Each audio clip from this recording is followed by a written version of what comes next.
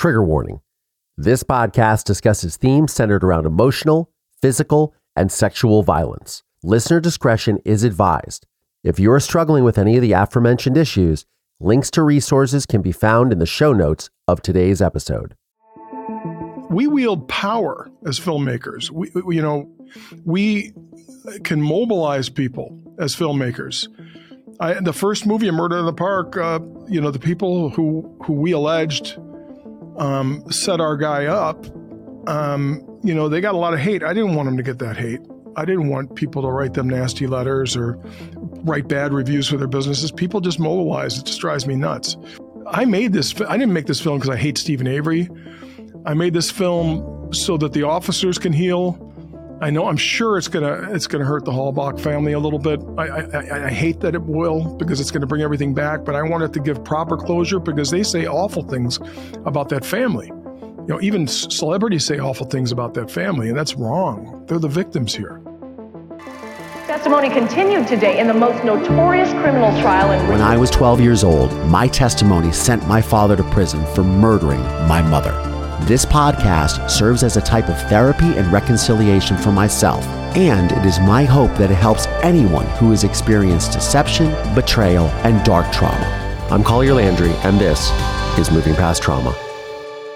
Hey movers, welcome back to another episode of Moving Past Trauma. I'm your host, Collier Landry, and what's going on? What's going on? What's going on? I have a fantastic episode in store for you guys. So my guest today is someone who I've wanted to talk to ever since I saw his film, White Boy, about white boy Rech. It is director Shawn Rech, and he is also a fellow Ohioan and diehard Cleveland Cavaliers fan. His latest project is what a lot of people are talking about right now in the true crime world. It is called Convicting a Murderer.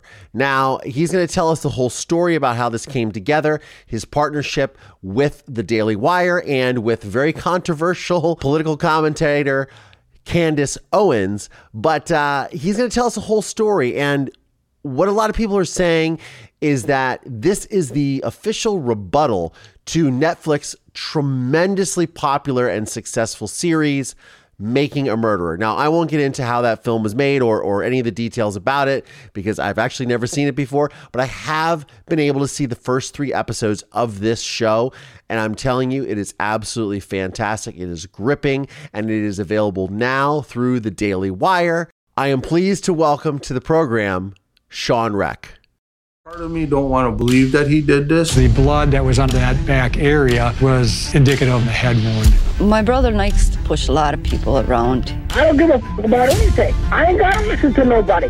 How were these filmmakers able to convince so many people that a man like Stephen Avery is innocent? How many times did he stab her? Once. And show me where. Right here. They gave him power. They're trying to get everything on me that they can. It's not good for an Avery to have power. I told you all along, keep your mouth shut. That can hurt, Stephen. I'm not going to lie for him no more. I can't do it. Watch Convicting a Murderer, a new 10-part series on Daily Wire Plus. I am so thrilled to have you on the show because you're a filmmaker, you work in true crime, you have this CV that is so extensive, and saw on your IMDb page that you had it, and I brought it out just for you. Oh, yeah. My Cleveland Cavaliers World Championship 2016 hat. Important question, where were you when they won? I was at home, and I'm glad I was at home, because I think I cried because the drought, it was crazy. Wept like a child. I was crying. I was on the phone with my brother. I was in LA, and I started running down Hyperion Avenue in Silver Lake, screaming, "We won!" I only had that feeling once before in my life, and I'm much older than you, but it was the John Elway game. There was just like a minute left or something, and I was like, "This is going to happen. We're actually going to go to the Super Bowl." Right. And then my hopes were dashed, and I thought for sure, we're Cleveland, something's going to happen. And man, it didn't. We actually. Well, I will never criticize LeBron James because he delivered on that promise. He just came back and did it. And he got us a ring, and He did what he said. I wasn't even mad when he left. I wasn't mad either. I think I was just kind of like ticked at like the way it happened. You still live in Ohio, correct? Oh yeah, I live in Cleveland. I live in Olmsted Falls. Oh, okay. So you're right there in the thick of it. I left, and my reason for leaving was a lot different than probably most people's, right? Obviously, having grown up in extreme violence with my father's case and the murder of my mother, et cetera, et cetera. But I didn't blame him for leaving and wanting to go to warmer weather. I dropped out of Oberlin and moved to California. I was like, screw this. I want to go where it's warm. I love it out there. It's my second home. I love Malibu. I love Beverly Hills too. The restaurants. I don't miss many meals. So I like South Beverly Grill and Spago's, and I go to all those joints. You'll have to let me know when you're out here again. Hopefully we can meet up. But we're going to see each other at CrimeCon. Sure are.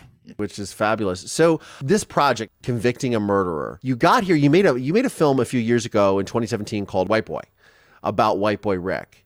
And what interests you in that story, and in getting into true crime, and where was your genesis as a filmmaker? Like, what is that story? Well, the story is, I was the editor of a magazine for the apartment industry called Suites, for 3.5 years, and it was my only job as an adult. I've always owned my own businesses, but I had one that failed, and I just decided to get a job.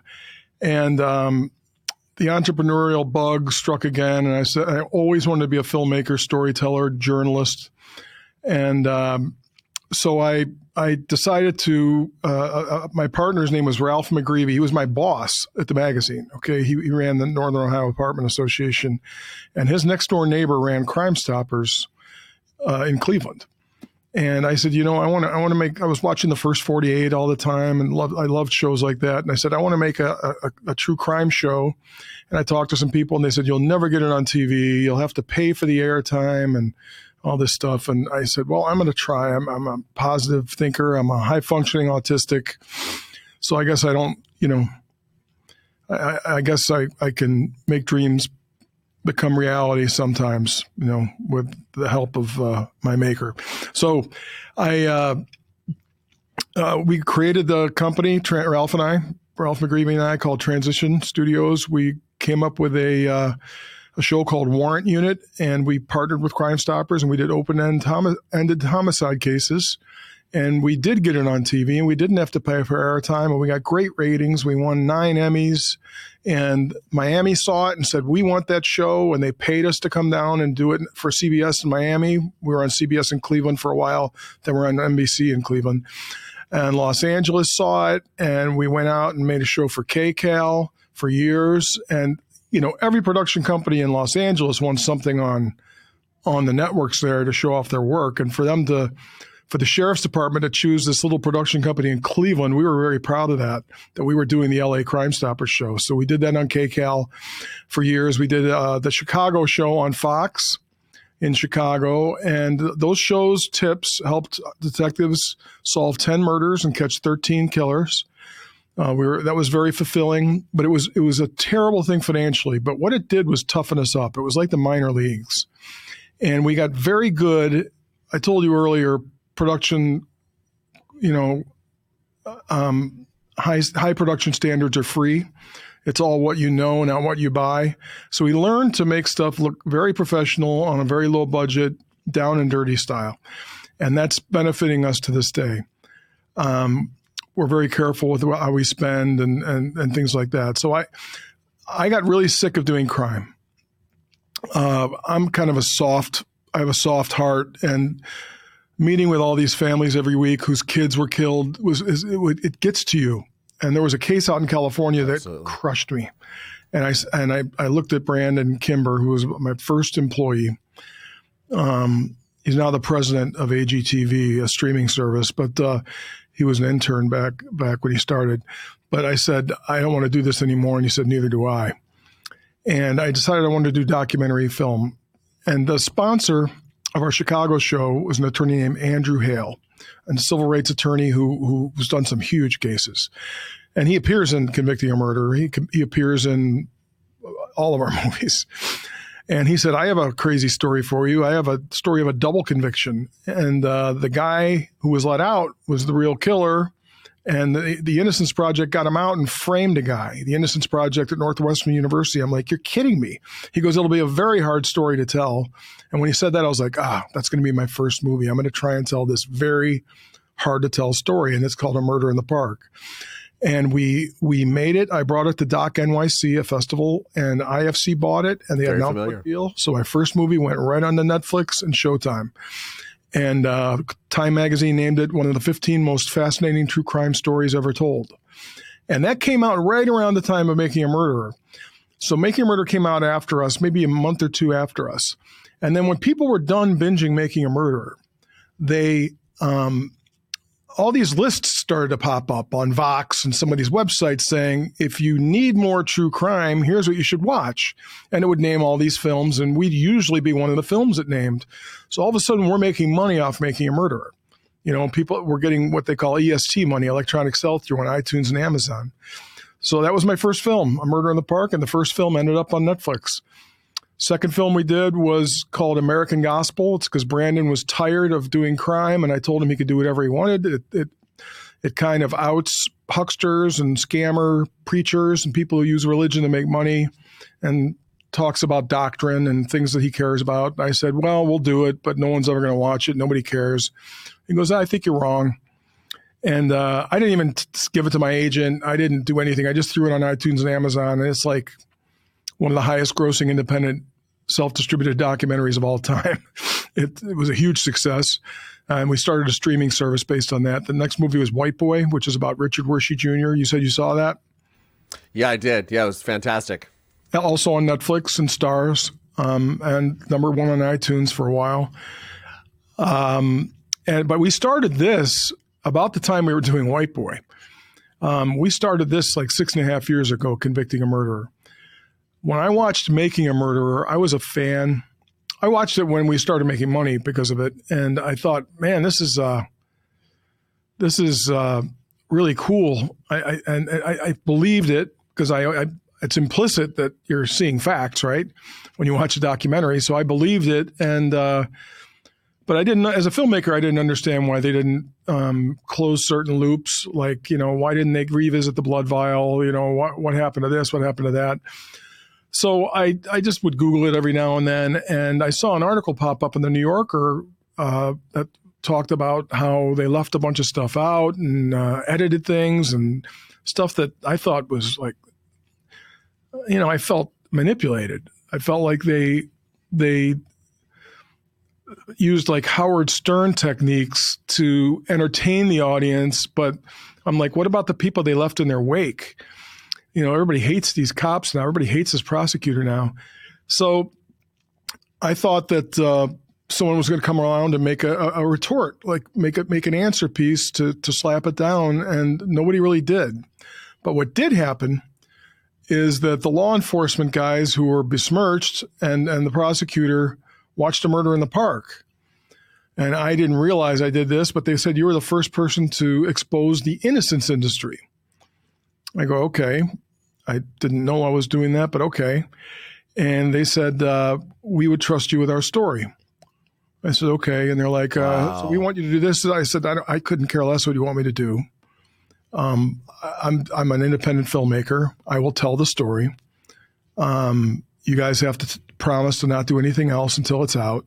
So they kept that promise, and I took way longer than I thought I would, 6.5 years, but they honored their deals, and we got this done. And I told them, I said, if you did anything wrong, we're going to expose it. And they said, we have nothing to hide. And, they admitted, you'll see it in the program, but, they admit with hindsight, they wish they would have done a few things differently. But, these, as Andy Hale says, and he defends a lot of police in lawsuits, and he also sues police in lawsuits, but he said, there are always paperwork problems. You can always find a bunch of little things wrong. Why is this not time stamped?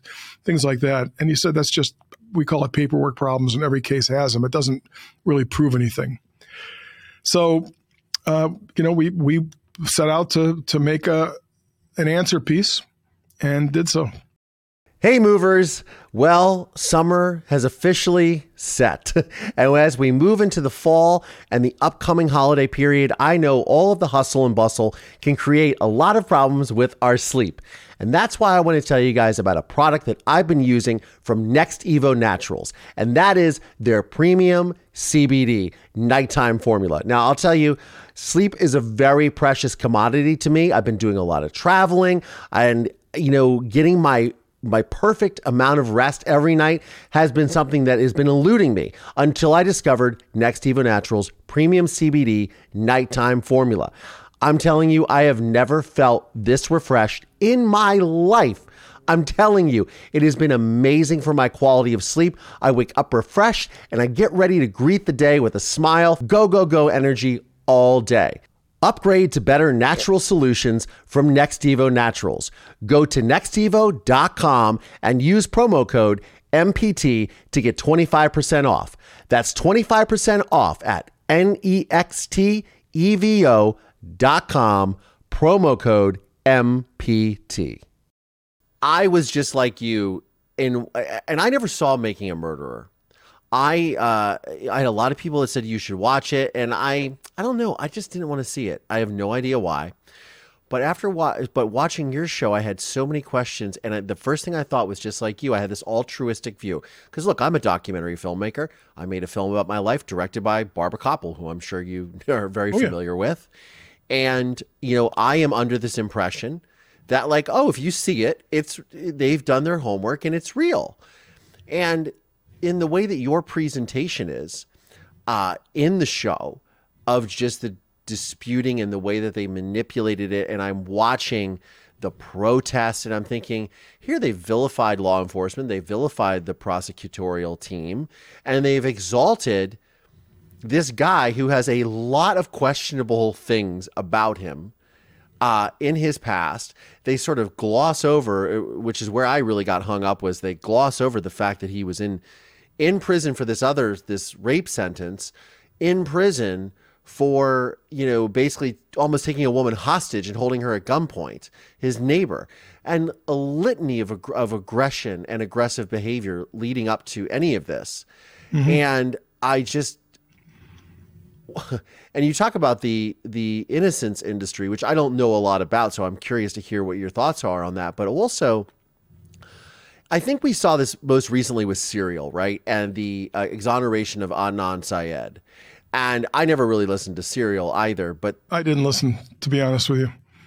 But why, I guess for myself as a person who was thrown into true crime because of my experience, right?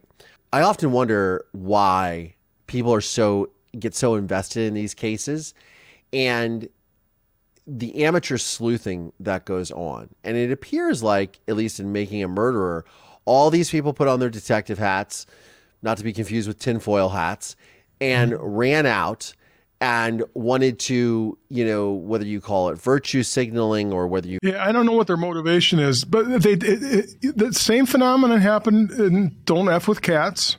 The same phenomenon happened, I forgot the name of the documentary about the bombing of the Boston Marathon. Someone ended up killing themselves over Reddit, didn't they? I may be wrong. Yeah, I think I watched something about that.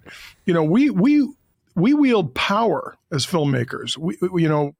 We can mobilize people as filmmakers.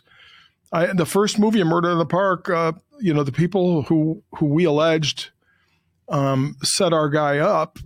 They got a lot of hate. I didn't want them to get that hate. I didn't want people to write them nasty letters or write bad reviews for their businesses. People just mobilize. It just drives me nuts. Just watch it. If you want to do something about it, do something meaningful, but don't threaten people. And, Colburn has 25 hours of recordings of calls mostly from other countries telling him they want to, rape his wife and kill him and kill his kids. It's just horrible, horrible stuff. We play some of them in the series, but that's, we have a responsibility as filmmakers. And I didn't make this film because I hate Stephen Avery. I made this film so that the officers can heal. I know, I'm sure it's gonna hurt the Hallbach family a little bit. I hate that it will, because it's gonna bring everything back, but I want it to give proper closure, because they say awful things about that family. You know, even celebrities say awful things about that family, and that's wrong. They're the victims here. So I did it for them, and I also did it for our industry, because here's the deal. You know this because you make documentaries. We used to go out and beg and borrow and steal. We'd have to get grants. We'd have to crowdfund, or we'd have to go kiss someone's ass. Absolutely. At network meetings for years, and get a co-pro, and then get crazy notes and not be able to tell the story the way we want. That was the landscape for documentary film. And ironically, because of things like Making a Murderer, we are very empowered now. I don't take crap deals anymore. We get 7 figures for our stuff. Okay. So this is highly in demand. So the market corrected itself. That's a beautiful thing, but man, we're going to mess it up if we keep allowing stuff like this and some of the other things that have been out there. Hey, when the word got out that we were doing this, guess what? The Texas Rangers called us about the series Confession Killer. And they said, Netflix did the same thing to us. I decided not to engage and roll that into this, but like a lot of other people who have been in Netflix films, and Netflix didn't produce them all. A Netflix original isn't necessarily something they created from scratch. It's just, you know, they just fully bought it, you know what I mean, and put their name on it sometimes. But like a lot of these things, people claim that they were wronged and dragged down. We can't do that, or we're going to mess up this wonderful situation we now have, where we can actually get a few $100,000 an hour for a series, you know. So I want that to keep going. I'm 58, but for young filmmakers, for the kids at the film school 2 floors above us here at Cleveland State, I want them to have a market. I don't want them to have to be beggars like we used to be 10 years ago. Those are all amazing points, and recognizing that this does pollute the entire industry, right? Yes, it destroys our credibility. It's fake news. It is, unfortunately. So you got Candace Owen involved in this. Like, how did that happen? That actually happened because I only had one offer in Hollywood. It was a women's crime network. It was a good offer. It was a really good offer. But I didn't want it there. Okay. And with the Daily Wire, first of all, I lean that way. I'll admit. Okay. I'm a Candace Owens fan. I'm a Ben Shapiro fan. I subscribed to the Daily Wire when they started. I followed Candace since she toured with Charlie Kirk. So I don't have a problem with them. And I don't mind someone with strong opinions and a sharp tongue. That she has, for sure. You know, I really don't. I don't mind it. It's kind of what this needed. Because let me tell you something. We thought we had a finished product. I sat in meetings with Candace Owens down in Nashville 2 days, 13, 14 hours. She watched everything. And like a scene in Good Will Hunting, she walked up to a whiteboard and said, "Here, I'm going to fix it." And she said, "This is all in the wrong order." We were being really artsy. We were bouncing all over the timeline. So this is going to confuse people. This is going to be linear. It's going to seem a little boring in episode 1 and 2 because we have to get non-viewers up to speed. And Candace rewrote this whole thing. And Brenda Schuler did a ton of work for years. She's the producer you see. And Brenda and I were just too close to it. And we didn't see that there's a different way to tell this story. So Candace added a ton of value. And the Daily Wire team added a ton of value. And then I've never in my life had this type of promotion for anything I've done. Good heavens. The stuff they did with Twitter and with YouTube and they put the first 2 episodes out for free. I wanted them to, and that's fantastic. They're great partners. And I'm really glad that it's on the Daily Wire. And yeah, a lot of people won't subscribe, I'm sure, because they don't like what they believe the Daily Wire stands for. But this is not a political movie at all, not a political series at all. It really isn't. She says a couple things about people wanting their own Mike Brown. white Mike Brown. That's about as political as it gets. After that, this is just a very clinical examination. And she has opinions and she gives them. People can take them or leave them. I don't think it takes anything away from the clinical nature of the way we analyzed that series and the crime that took place. Hey, it's Kaylee Cuoco for Priceline. Ready to go to your happy place for a happy price? Well, why didn't you say so? Just download the Priceline app right now and save up to 60% on hotels. So whether it's Cousin Kevin's Kazoo Concert in Kansas City, go Kevin, or Becky's Bachelorette Bash in Bermuda, you never have to miss a trip ever again. So download the Priceline app today. Your savings are waiting. Go to your happy place for a happy price. Go to your happy price, Priceline. Look, I mean, Candace Owens is someone who has very strong opinions, and I discovered her on Joe Rogan years ago, and I thought, God, she's sharp. She is a sharp, talented. She may woman. be the smartest person I've ever met in my life, and I'm not being hyperbolic. I mean, for her to write an outline and rewrite 10 hours of television after, like 5 minutes after episode 10 ends, is amazing. Yeah, and it's wonderful when you can find a collaborator that not only believes in the material that you're doing, but is there to say, hey, look, I want to make this better because this deserves better. And I mean, the reviews are in. This thing is a hit, man. Rotten Tomatoes is giving it high scores. Even on IMDb, I saw it got 7 out of 7.7, which is, IMDb is like, they're ready to trash something like this. But guilters are voting it down. I expect it to end up with about 2 stars because that happened with A Murder in the Park. It started out at like 95%, and then everybody in Northwestern voted it down, at the school that was featured. That's just happened. The popular vote's going to go down because of the truthers. They're just so mobilized and organized. It's going to happen. It started out at 98%, which was cool. Those are the real votes. Oh, for sure. But I know the industry, so I know it's been pushed down. I'm looking at it going, it's still got a 7.7. I know people are just 1 star, 0, complaining. It's a very powerful and very bold piece, and I love having her sort of sidecar analysis of everything as a alternative narrator, giving you context each step of the way. That I think is just such a really creative choice, and I guess, and as you say, credit to Candace for that, because it's really a ton of value. People are like, "Oh, you got stuck with her." I was like, "Stuck with her, man. I love her. I do. She's just okay. She's opinionated. She takes a lot of risks. She's a lot of risks. She's got the courage. She had the courage. They wouldn't have done this. Those meetings were for her to decide if she wanted this or not. I'd say this in all my media. We were being blackballed. My agents wouldn't rep it. My aggregator wouldn't aggregate it or put his name on it. My foreign sales agent deals with Netflix all the time. Everybody was afraid to destroy the relationship with Netflix. I don't think Netflix had to tell anybody to not buy it. I met with an agent. I'll tell you a story. So a friend of mine knows this guy who's a huge agent, huge documentary agent in Los Angeles, okay? Heads up a group, started his own company, ended up with a very large agency, heads up this group, or did at the time. Okay. So he has me go to this place, this private place where all these rich people are, where they put stickers over my phone when I walked in, these bungalows in West Hollywood. Okay.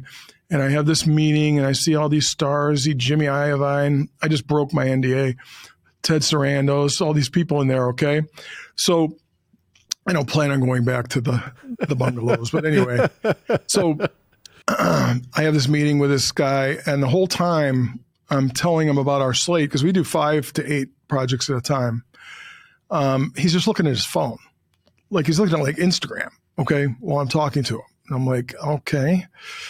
Like the worst ADHD I've ever seen in my life. And I go, this one shows that Making a Murderer was pure BS. And he stops looking at the phone. He looks at me and he goes, dude, I have to work in this town. I was like, okay, wow. Thank you for your honesty. And he doesn't work in that town anymore, ironically. Wow. You probably know who it is from that story. So why do you think subjects like this, especially in true crime, do you think the polarization is it's political, or do you think it's a mixture of, I always contend that we are so quick to lift up the perpetrators of these crimes, and it's almost like a messianic syndrome with them, because not only does the perpetrator have that, but then the people that are coming to bat for them, this zealotous way that they are just obsessed with this material. And do you think part of that is because nobody looks at the victims? Do you think that's just a fight that is just going to always occur, and it's sort of the lowest common denominator that these companies are going to push out? I'll say, as a Christian, that's just the nature of fallen man. I own a streaming network called True Blue with Chris Hansen. We resurrected the Predator franchise. We have new episodes called Takedown with Chris Hansen. We have 40 of them. And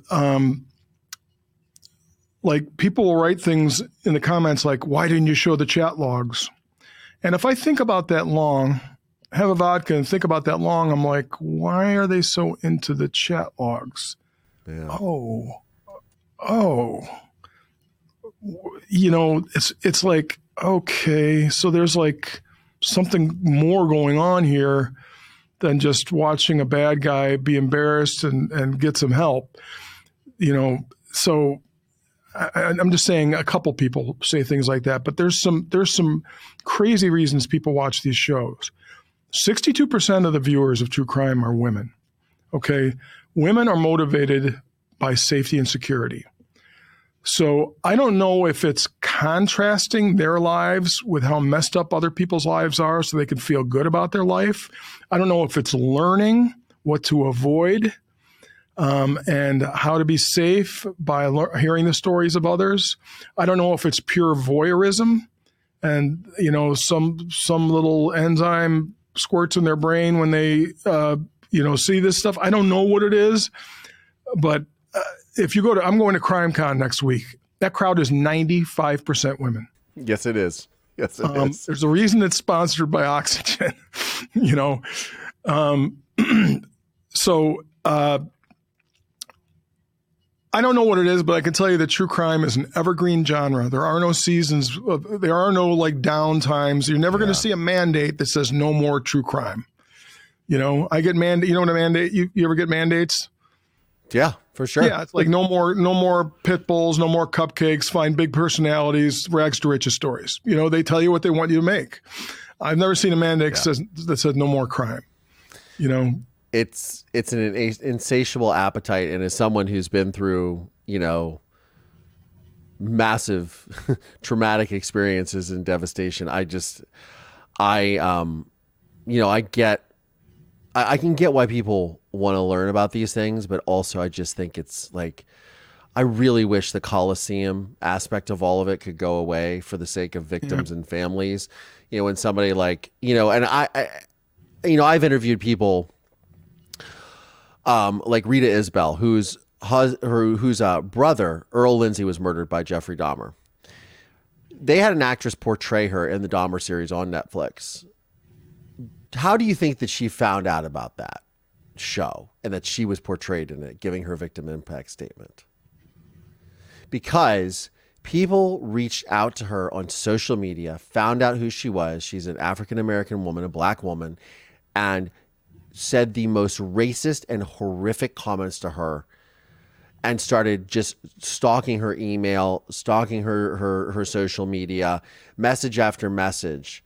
And her brother was murdered by Jeffrey Dahmer. Do you think that Ryan Murphy cares about her? Do you think that he sent her a check for her her counseling or her therapy? I think that the navigation of power social relationships with true crime is something that's probably the thing that has to be looked at the most. And I find fascinating that there's a story. Everyone, as you know, in the Hollywood daisy chain, everyone gets paid, right? So you have everyone, even if you're redoing a story like Dahmer, the writer of Dahmer got paid, this and that. No one who no one victim who has ever been exploited on these shows has ever gotten the paycheck for the original story from, right? Original story by. And it's a medium that I feel is really exploited. Yeah, that's another ethical debate that I'm on the wrong side of, apparently. I believe in paying subjects. I really do believe, because we're making money off of them. So, yes. and you know, that's why our standards can't be the same as newspaper standards. We have to create our own ethical set of standards. That's my ultimate goal with this film. So, but I do believe in paying subjects, and there's a pretty darn good case study on it, which is Hoop Dreams. So Hoop Dreams, you know, that's Kartemkin Films. They filmed the lives of these young black kids who were basketball prodigies in Chicago over, I think, years. And their electricity's being turned off and they can't eat. And, you know, they're like, this is real life. Man, we got to be real. We have to, you know. And they said, docs don't make money. Docs don't make money. The families just went along with it and toughed it out. And that thing made a lot of money. And being good people, Kartemkin set up trusts and paid everybody as they should have. And they pay him to this day. Wow. And I am of that school of thinking. I pay subjects. I'm making money off their lives. I should be paying them. I can make the story without them. I never do. I always get their involvement. But I'll argue all day that I'm not, you know, saying, it's my ethics that are keeping me from paying you is just a crappy thing when you're making a lot of money doing it. And now we're starting to make some money. So, you know, that's another ethical debate.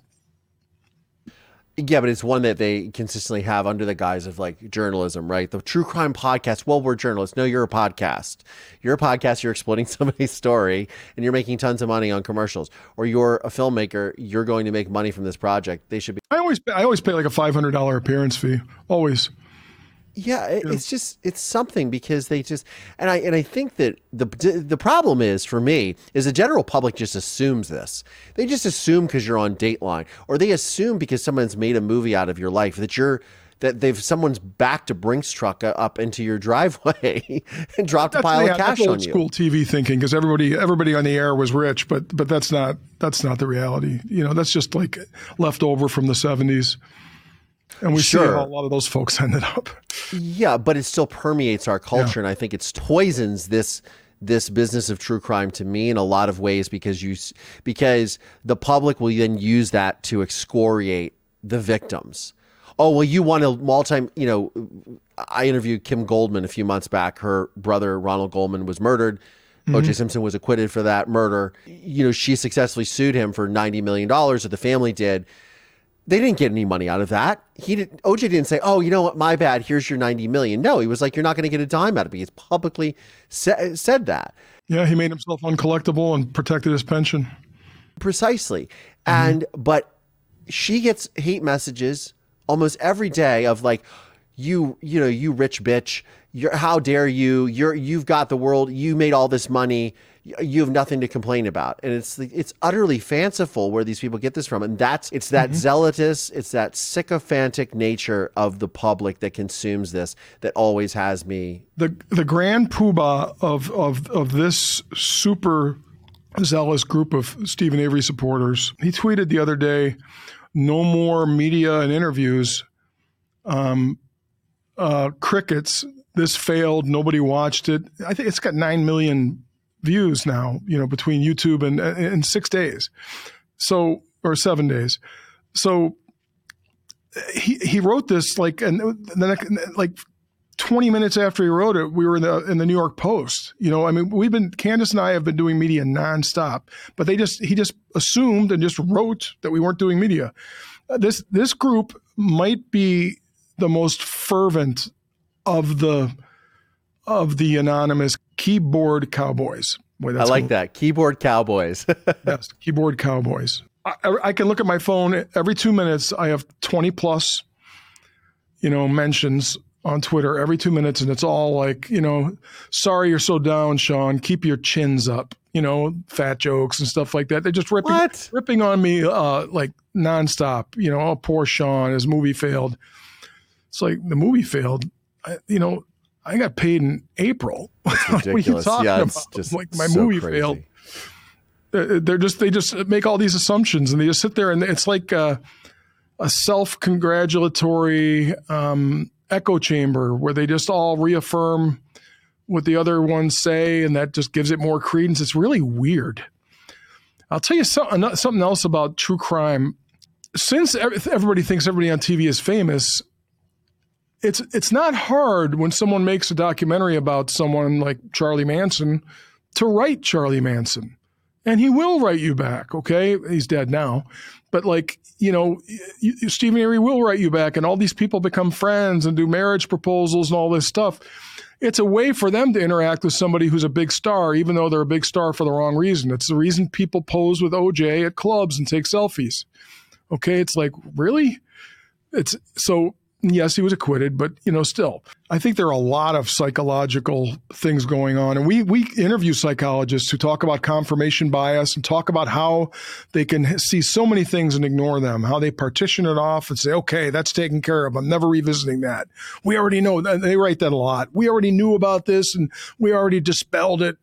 And debunked it, and this is all just debunked stuff in a collection. No, what it is all the stuff that you irrationally debunked, packaged, and it's driving them nuts when everything kind of makes sense. It just drives them nuts. I keep saying this. I feel like I'm ending, or we, the whole team doing this, we're ending a religion. That you're ending a religion.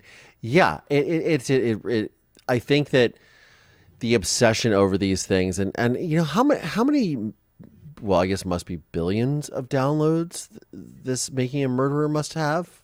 I mean, how many people have watched this show? I estimate 100 million people. I've seen I've seen higher estimates. I know that 17 million watched it the first few weeks, but then it caught on internationally. And I know that their stock price went up 8%. Because of Making a Murder. I know that, and it was going down at the time, and I know that they gained over 5 million new subscribers, who a lot of them probably stuck around to this day. So it made them money. Look, I don't even think Netflix is evil. I don't think they were like, haha, let's get these guys. I think they were serving their algorithms, which were correct. The people wanted to binge long form journalism. They tried to buy the Jinx. They didn't get it. And they had to find a replacement, from what I'm told, allegedly. And they picked this thing and they reworked it quite a bit, gave a lot of notes. We have some of them, and they're troubling. And but I think it was in service to their audience. They just wanted to please the audience. They wanted to fulfill what the audience wanted to see, but they really didn't give much thought. Not many of the people writing the notes gave much thought to who would be left in the wake here. And it's interesting you say the best intentions, right? As they say, the road to hell is laid with best intentions, right? Sure it is. I don't think these people intentionally, creators intentionally. So I mean, I'm sure some do set out to deceive, etc. But I don't think all of them do that. And I think that that they're just at the end of the day, they're just trying to create content that is entertaining and engaging with the audience. Yes, as you said. We have mutual friends. The filmmakers and I have mutual friends, and they kept lobbying me to not go so hard on them. And they're saying, you don't understand. What if they were painted into a corner? So I thought they meant, what if they spent all their money on this so they had to finish it no matter what? But when I got the Netflix notes, I realized that Netflix was trying to shape it and make the baddies look worse, meaning the cops. And, telling them to use more ominous music whenever a police officer is shown, and, getting a point of view about police. And I realized what their friends were trying to tell me. So I don't totally blame the filmmakers for this. I think they knew what they were doing. But I think Netflix, I know for a fact from these notes that Netflix was pushing them that direction. Again, using narrative filmmaking techniques to tell the news, which is just wrong. Yeah, that's a very good. That's their words. They said They said we were trained in narrative film. We used narrative filmmaking techniques. We had to develop characters and story, and had a track. Those are their words. And thanks for being honest. But and they also said we had to deal with brevity. I don't know if I buy that. Like, well, we couldn't include everything. Yeah, but everything 10 episodes. Everything you didn't include, everything that was on the floor its omission was favorable for Steven. You'll show Pa eating lettuce for 25 seconds in season 2, so don't tell me about brevity. I don't know if it was 25 seconds. I'm sure the truthers will tell me right after this airs how many seconds it actually was. I'm sure they will. They'll drop it in the comments below. Yeah. But what is the answer? Because obviously people want to consume this type of content. Do you think that there needs to be warnings of like, hey, we've taken certain liberties? I watched the Lakers series, the Showtime. I love it. I love it. I love it so much. And it is, I just, it always starts off with saying there's, based upon certain events, but liberties have been taken or whatever their disclaimer is. Do we need to have disclaimers so people just can at least, or do you think that would even work? Yes. I would like the queen of our industry is a professor at American University named Patricia Aufderheide. She started fair use. She talked Mike Donaldson into getting into the fair use practice, which saved documentarians, hundreds and hundreds of millions of dollars. She's just so influential in film. And I interviewed her. She's in the later episodes chiming in about this, which is huge for us to have her in this. That's amazing. And I want her to form a panel of filmmakers and come up with a set of standards. If somebody financed this film who has a dog in the fight, people need to know that this was financed by somebody who had a dog in the fight.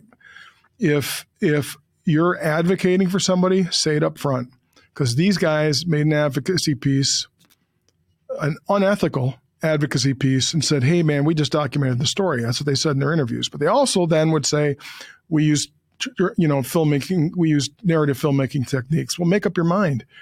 But there needs to be a disclaimer at the beginning saying, we accept the new voluntary set of standards. We volunteer to abide by these standards. We can assure you that this, and this is who paid for it. And yes, we have a point of view. It's this. Just disclosure. And, certain things were edited for brevity, but you can go see it at nameofmymovie.com. That's really what should be done. But the short answer, the short-term answer is don't believe everything you see. Do your own research. Do your own sane research, not sitting there twisting things. I mean, the truthers in our movie had a theory that, where cows grazed during the day had something to do with telling who did this crime. It was like, it's so bizarre. Somebody else wrote, you're onto something. That's just so bizarre how crazy these folks went. That's why I call it a religion, and they're just seething right now. They despise me. They would murder me if they could. And it's, you take such a risk in putting a documentary together of this nature too, because you're taking on a behemoth in Netflix, but you're not really. You're taking on a perceived truth. You're taking on a perceived truth and a gospel that people have bought into. Sorry, there's somebody. UPS is obviously at my neighbor's door making the dog bark. But you're taking on such a behemoth, such a juggernaut, and sorry, I lost my train of thought. What was I saying? Quiet. How does in taking on this monster, how do you then get other projects going? How do you then carry on as a filmmaker and continue to put the truth out there and take it up take up the sword and be like, we're just going to continue down the path of telling the truth and forget what anybody else is saying and block out the noise. Because we're not cowards, and neither is Daily Wire. That's the wonderful thing. That's why they're perfect partners. Yeah, they took it when nobody else would, but I'm glad they were the ones who took it. I didn't even know I was talking to the Daily Wire when I was talking to Dallas Saunier. I thought I was talking to Fox. We didn't realize that the Daily Wire, that he was working with the Daily Wire. So I was thrilled when I found out it was them. But I was like, oh, they could never afford this, but they could. You know, I didn't realize how big they had gotten. You know, we're tough and they're tough, and we don't care. You know, will Netflix ever buy? You know, they bought everything so far from me. Will they ever buy anything from me again? I don't know. I don't even think they're that personal or crappy. I don't think they care. They may buy another piece of good work. You know what I mean? They may buy I'm Chris Hansen, which is coming out next year. You know, it's a great film. So, but I don't expect them to. I own my own streamer, and it's doing really well. And we were just awarded fast channels, so now we're going to have our own network for True Blue. Watch trublu.com with a bunch of, it's like a little Netflix, you know, but it's only $4 or $5. That, if I make stuff and put it on there, I'm okay. But we still try and license it to people, and, you know, we want as many eyeballs to see it as possible, but I think we'll be okay. I'm getting old. I'm 58. You know, I'd like to keep making films, but I'll just, you know, if I do well enough this year, I can just go make passion projects, and I won't care if I lose money.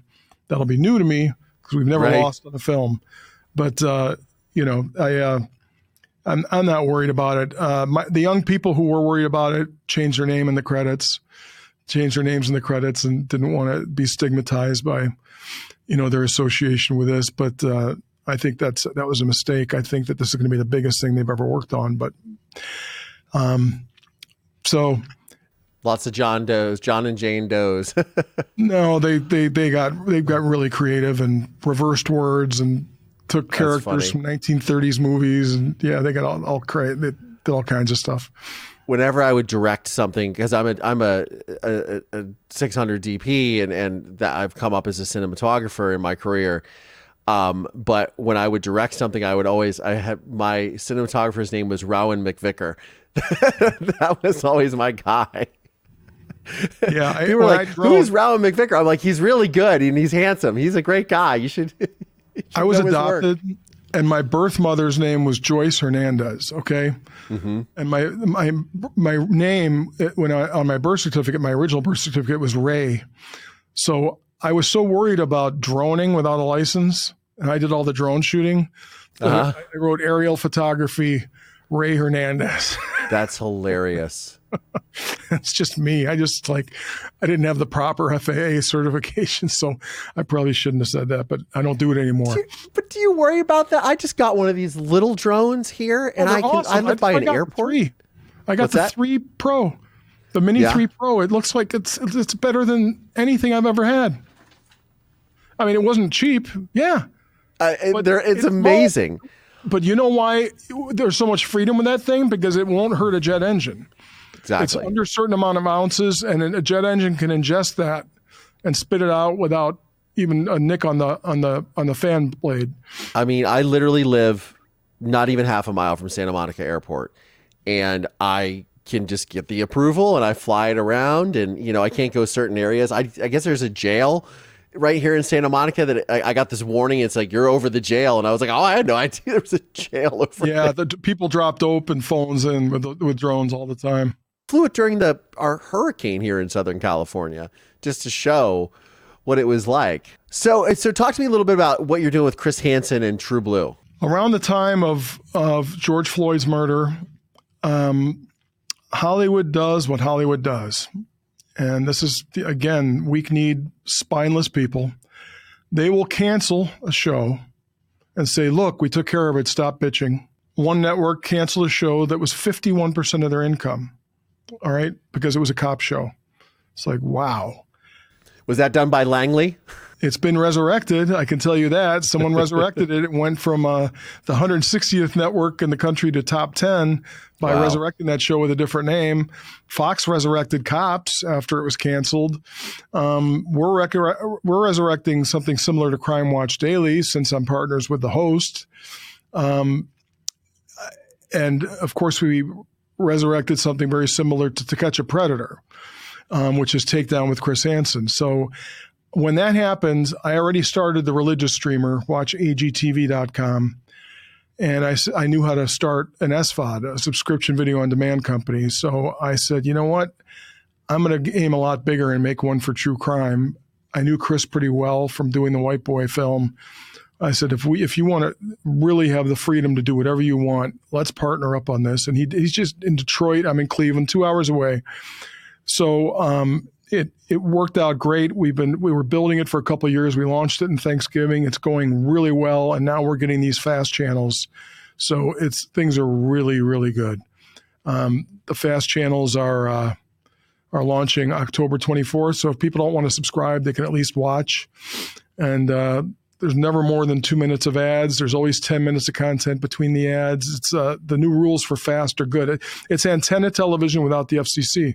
It's come full circle. And so it's just like watching TV. You don't have to pay for it. So you'll be able to see us on Roku, on Plex, on Zumo, and there's more coming on TCL. And Pluto's going to license our shows and put them on their crime channels, I believe. So you'll be able to watch Takedown with Chris Hansen in a lot of places. But if you want to see over 40 episodes for under $5, go to watchtruBLU.com, and then you can download any app, Apple, or you can buy it. You can buy it on your app store on Apple or Android TV or Fire Stick or Roku. We have apps on all of those platforms for True Blue, TRUBLU streaming. And of course, I will put all this in the show notes of today's episode. Thank you. Man, Shawn, you're doing a lot. And there's something that you said earlier, which, is such a rarity in filmmaking. You've never lost money on a film, you said. Never. I've never failed to clear a project that I finished, and I've never failed to repay the investors on a project. And that's the first one's unheard of. There are people in Hollywood who are millionaires on development deals and have never had anything air. But I'm telling you, when I go to South Beverly Grill, of course, everybody there IMDb's you when you make a reservation because they're all actors. And they're like, who is this guy? Who is this guy? Of course, yeah. So the greeter at South Beverly Grills goes, Mr. Rech. And I was like, geez, oh man. And he was treating me like a film god. It's like, I'm nothing, man. I mean, and he goes, I went to BW. You were in Berea. We used to have an office in Berea. I go, oh, wow. Yeah. What a coincidence. I was like, he clearly IMDb'd me because we had the old address on there.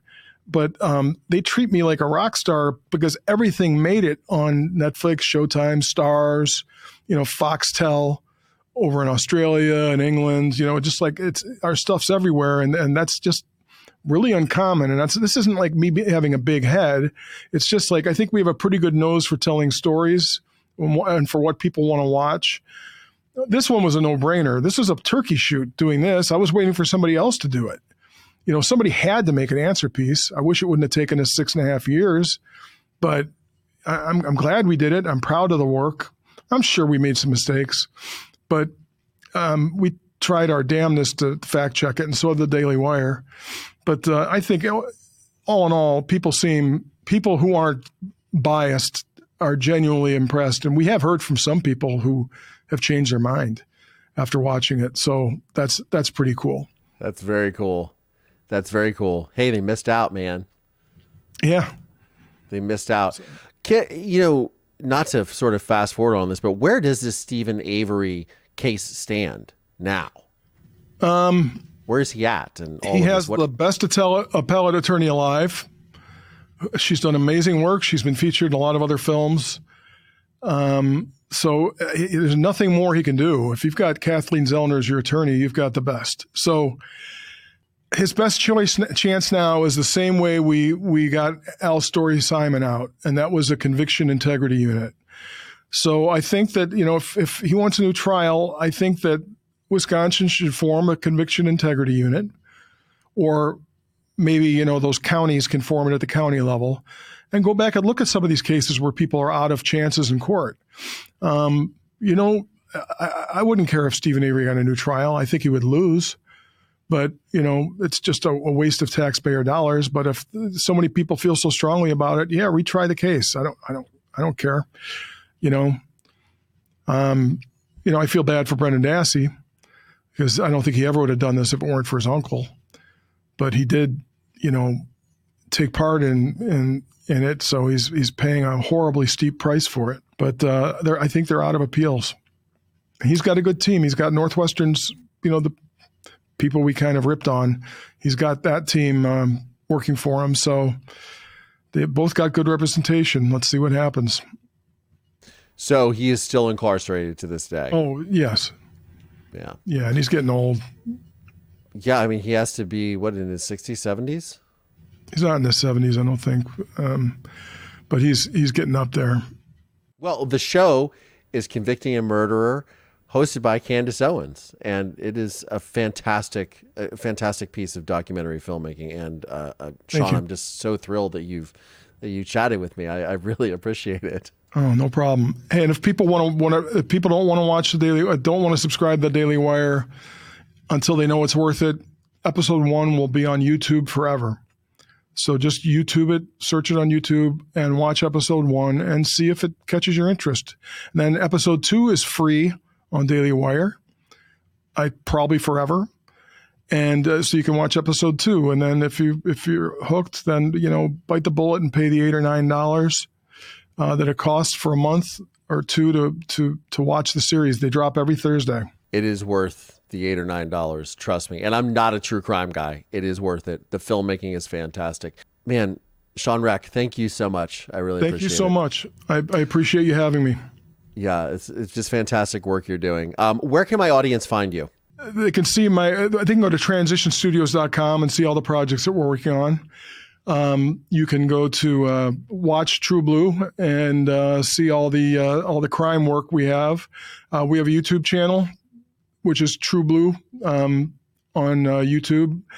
And White Boy is on Netflix, ironically, if you want to watch it. Murder in the Park, I think, is on AMC Plus. I'm trying to get it on True Blue, but I can't get them to return my calls. Where Convicting is. American Gospel is on iTunes and Amazon, and also on watchagtv.com if you're a Reformed Christian and you like that sort of stuff. It's really interesting viewing, and there's hundreds of hours of content on both of our streaming networks. So that's where you can find us. I will have links to all of Shawn's programs, channels, networks that he has in the show notes of today's episode. Shawn Rech, thank you so much for joining us. Thank you for having me. We'll see you. I want to say a special thank you to all my channel members, my subscribers, my Patreon supporters. Look, without you guys, this program would not be possible. So thank you so much for your support. Mover Nation, I will be at CrimeCon all weekend where I will get to meet Shawn Rech in person. So look out on the social medias for more postings from me and more lives as well. On that note, I'm Collier Landry, and this is Moving Past Trauma. Thanks, y'all.